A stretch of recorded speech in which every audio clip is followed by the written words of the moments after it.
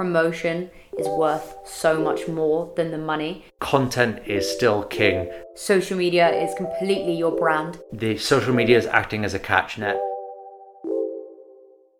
Welcome back to the Music Marketing Podcast with Bertamo. Today we're going to be talking about copy and how artists can be using it to promote their music and engage an audience.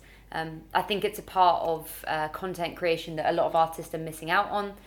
You're a big advocate for copy. I'm super passionate about this topic, and mainly because musicians kind of suck at selling themselves. They're not very good at understanding their audience and what is going to make them listen to their music. And through text-based content, this is how you do it. And I think a reason musicians kind of aren't great at it is because you've spent all that time on making your music the best it possibly can. Why would people not want to listen to it? But there's a lot of competition out there, and you need to learn to not only write good copy and text, but learn to sell your music. I think also because everyone's so obsessed with Instagram, YouTube, creating content, they forget that copy counts as content. They'll spend so long on a video, a podcast, and then the text to go alongside it will be the thing that actually doesn't get people to engage with it. And there's so many simple things you can be doing, spending more time on the caption, writing blog posts, the titles of your videos, all things like that we're going to talk about today. So should we start with Instagram captions? Because I think this one's a really important one that a lot of artists forget about or don't spend that much time on. What do you suggest for a caption? What do you think is important to include? Well, firstly, I think a lot of people ask us whether you need like a big caption under every picture. And for me, I'd say as an emerging artist who's looking to grow, you really do. And I think one point before I forget is almost every algorithm out there, YouTube algorithm, Instagram algorithm, Facebook, Spotify, they're all working to keywords and they're all looking through the keywords. Even if you upload a video to YouTube, it is pulling all of everything you say and putting it to text and then finding the keywords for search terms. So with that in mind, yes, I'd say if you want the algorithm to pick up on your posts on Instagram, then you do want bigger captions. And Instagram is watching, so you're scrolling and people stop and read your full caption, spend more time on that post, then of course it's going to show it to more and more people because it's obviously good quality content. And don't forget Instagram, it's unlimited characters pretty much in that description. Also what's so important is most people don't scroll Instagram with the sound on. True. So if they're in public, if you're sat on a train, you're not going to be that confident to put your sound on and just blast it out.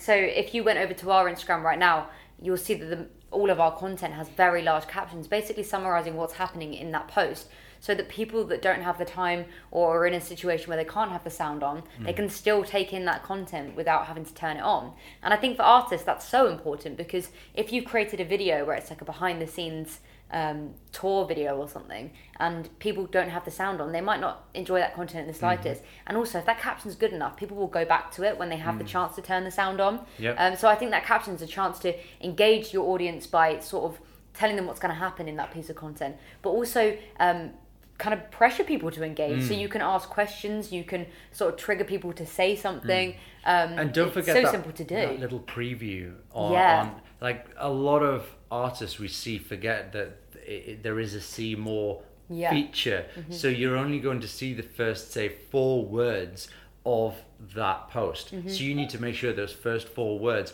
are something where people want to click that read more button. And if they don't, then they'll just scroll past. I think that's a really key one.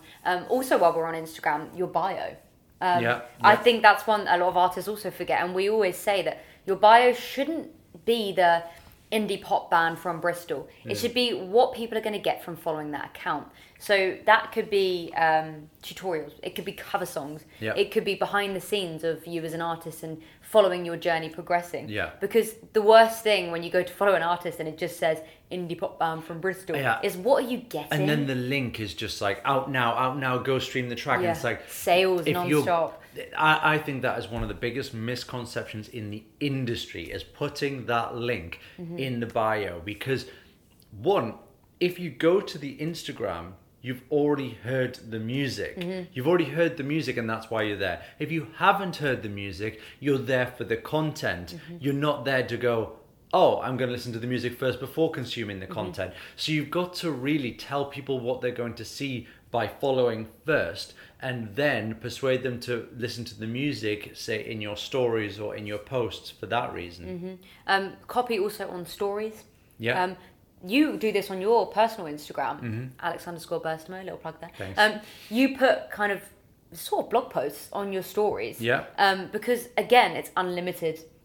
Yeah, I mean, I'm openly experimenting with lots of different content. We noticed that when we're doing talking to camera, if we don't give people a snippet of what is to come and what the topics are, they don't watch to the end.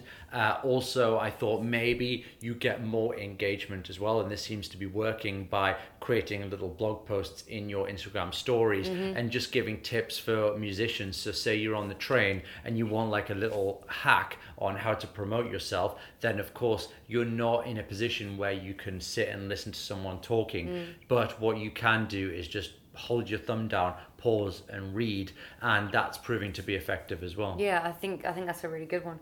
You mentioned before about YouTube and how it's looking at keywords. A lot more artists are experimenting with YouTube, which is amazing, because I think it's a fantastic platform to engage a really big following. What do you suggest for the descriptions for videos? Yeah, I mean, in terms of creating videos, you need to there's a tag section in YouTube, and people put all their tags in, and it doesn't do anything. It hasn't done anything for years. What does do things is the description itself. Remember that the initial part of the description is what's going to be the brief kind of sample of what the video contains. So when you're searching the results, that's what's going to be displayed, and also the algorithm is going to look through that as well, and also just the subtitling and the title itself. So in a previous podcast we mentioned that a great experiment would be, if you're an emerging artist, don't just put artist name and track title for your video, because nobody's going to click it, no one's searching for you, but they might be searching for other things, or you might get picked up by the algorithm if you get a high enough click-through rate. So if you write a title where everyone just can't help but click, and the thumbnail is perfect, like for example we said in the podcast, a $1 music video. People want to see what a $1 music video really looks like, and they will click it and watch to the end. So things like that are just so important. We'll link that video below. It's about music videos in general. That's one of my favorite podcasts we've ever done. So yeah, I'll link that one below. Copy as well, which a lot of people forget about, is full blog posts. They are still fantastic. People do still read blogs.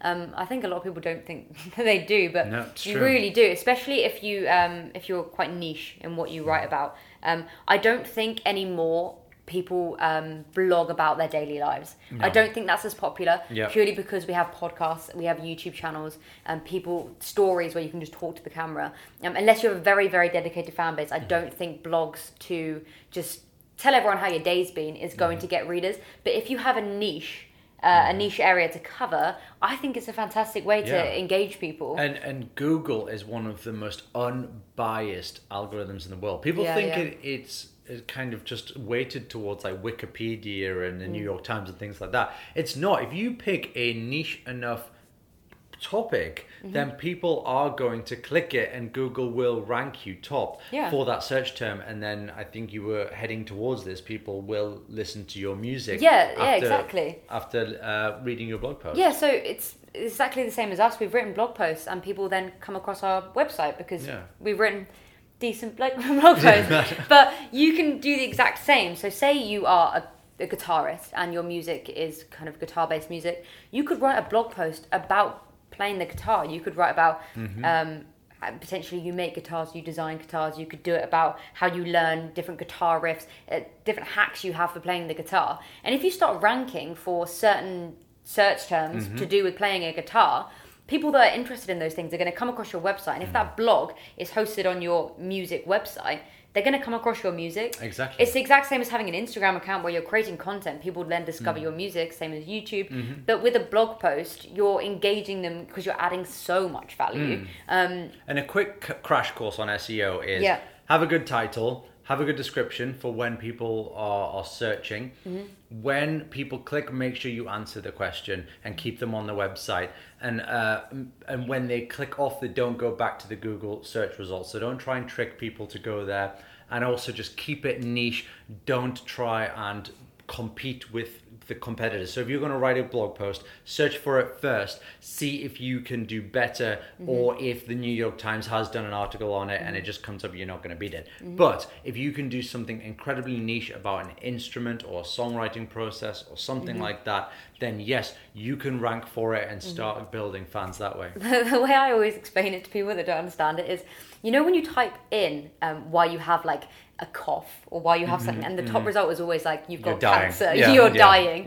That's because people click on it and stay on it. So they'll type in, I've got a tickle in my throat, and they'll go on to the top result and it's like, you've got throat cancer, you're about to die. And everyone's like, oh my God. So they stay on that, they read the full article, they don't go back and look at the other websites, they already think they're about to die. So if you can answer a question and keep someone on that page for so long, you've got them hooked. So like you said, sort of having a good title, but also putting images in there, having subtitles, having questions that you then answer within the blog post. All of those sort of things are going to keep people engaged. And if you have a niche area to cover, I think blogs are such a cool way to engage an audience. And also, if you're not comfortable in front of camera, you don't like taking pictures and things, blogs are super, super easy. I also know a lot of people that get the transcript for their podcasts and put it as a blog post. I think that's a great idea. We've never thought about doing that. I think it's because we ramble quite a bit. It is, I don't know if it would work for us, but I know a lot of people that have more scripted podcasts, and then they get the transcript and then use that as a blog post. So obviously you're just reusing the content, which is really easy to do. And if you're interested in podcasts, we've just done a video about podcasts on our podcast, and I will make sure to link that one below as well. But yeah, also one thing I want to mention is going back to Instagram is we get a lot of DMs from artists saying, please listen to my music, and I think you've got to figure out what makes you different. And I the only way of really seeing why you need to be different is seeing what we see, and that's just being bombarded constantly with people saying listen to my music, saying just like they've got a bot and they've just like copy and paste and lots of fire emojis, and it's all the same stuff. Like, why should I listen to your music? If you really want to sell yourself, you want to say having a really bad day, listen to my track, it'll cheer you up, or like suffering from heartbreak, my track will get you through it. Niche down and find a reason for people to listen to the track. It can't just be, here's a link, please accidentally click it and listen to my track. Yeah, I didn't even think about that. DMs obviously are copy itself. I found a lot of the people that message the Bursamo Instagram, the ones that I actually have listened to their music and spent a lot of time talking to them, is people that have actually sort of added value in return. So a lot of artists that have engaged with our content for ages, or they've sent something quite personal because they've watched our stories, something like that shows that someone hasn't copy and pasted. And far too many artists are copy and pasting. It's so lazy. It's not going to get you any streams, it's not going to get you any engagement. And I think a great way to do it is going onto the person's account, finding something so personal. So you like the picture of their dog. You say, your dog is so cute, please play him my new song. Like, that is so much more personal than being like, stream a track. Because it shows you've taken the time to consider them as a person rather than seeing them as a number.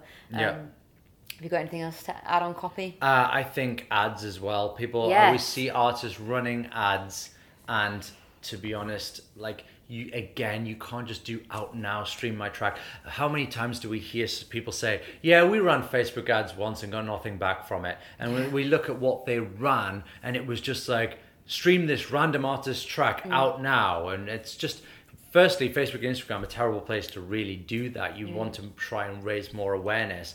And secondly, just what makes you different? So again, when you're running ads, you always need to be thinking like, why stream this track? What vibes? Like, you always use the example of like running an ad to like, say, fans of the 1975, saying, are you a fan of the 1975? Check this track out. Something like that would get people interested. Use the targeting in order to create your copy. So figure out who you can target and then create the copy for that audience. Like,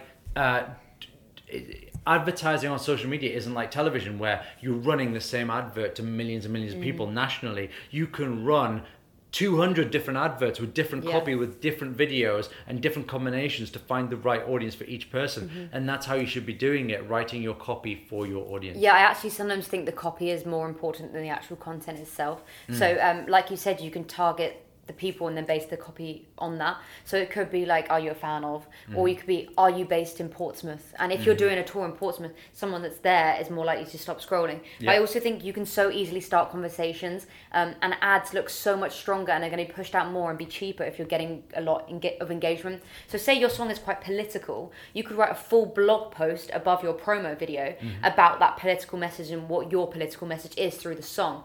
And you can actually run that against people that are the polar opposite. So the Trump one, for example, you could go anti-Trump sort of thing, get all that engagement, and that's engagement that you've got, and then you can run it against the people you actually want as fans, and it's already got engagement. It's going to start conversation, and there's no such thing as negative comments on these sort of things. Facebook, Instagram, they can't judge whether something's a negative or positive comment, so who cares? It's engagement either way. So I think the copy is one of the most important things that you can put on an ad, and you can also just try so many different types of copy, run that, all 5 of them, 10 of them, however many you can afford. The one that's performing best, put all your money behind it. There's so many like chances to just experiment with copy. I think it's a lot of artists forget about it. But I hope this has made you realise how important it is. And if you found this useful, make sure to hit that like button. And if you're listening to this as a podcast on Apple Podcasts, please leave us a review. I think we've got 1 so far. Oh, nice. Thanks to that one guy, Dad. But thanks for watching, guys, and we'll see you in the next one.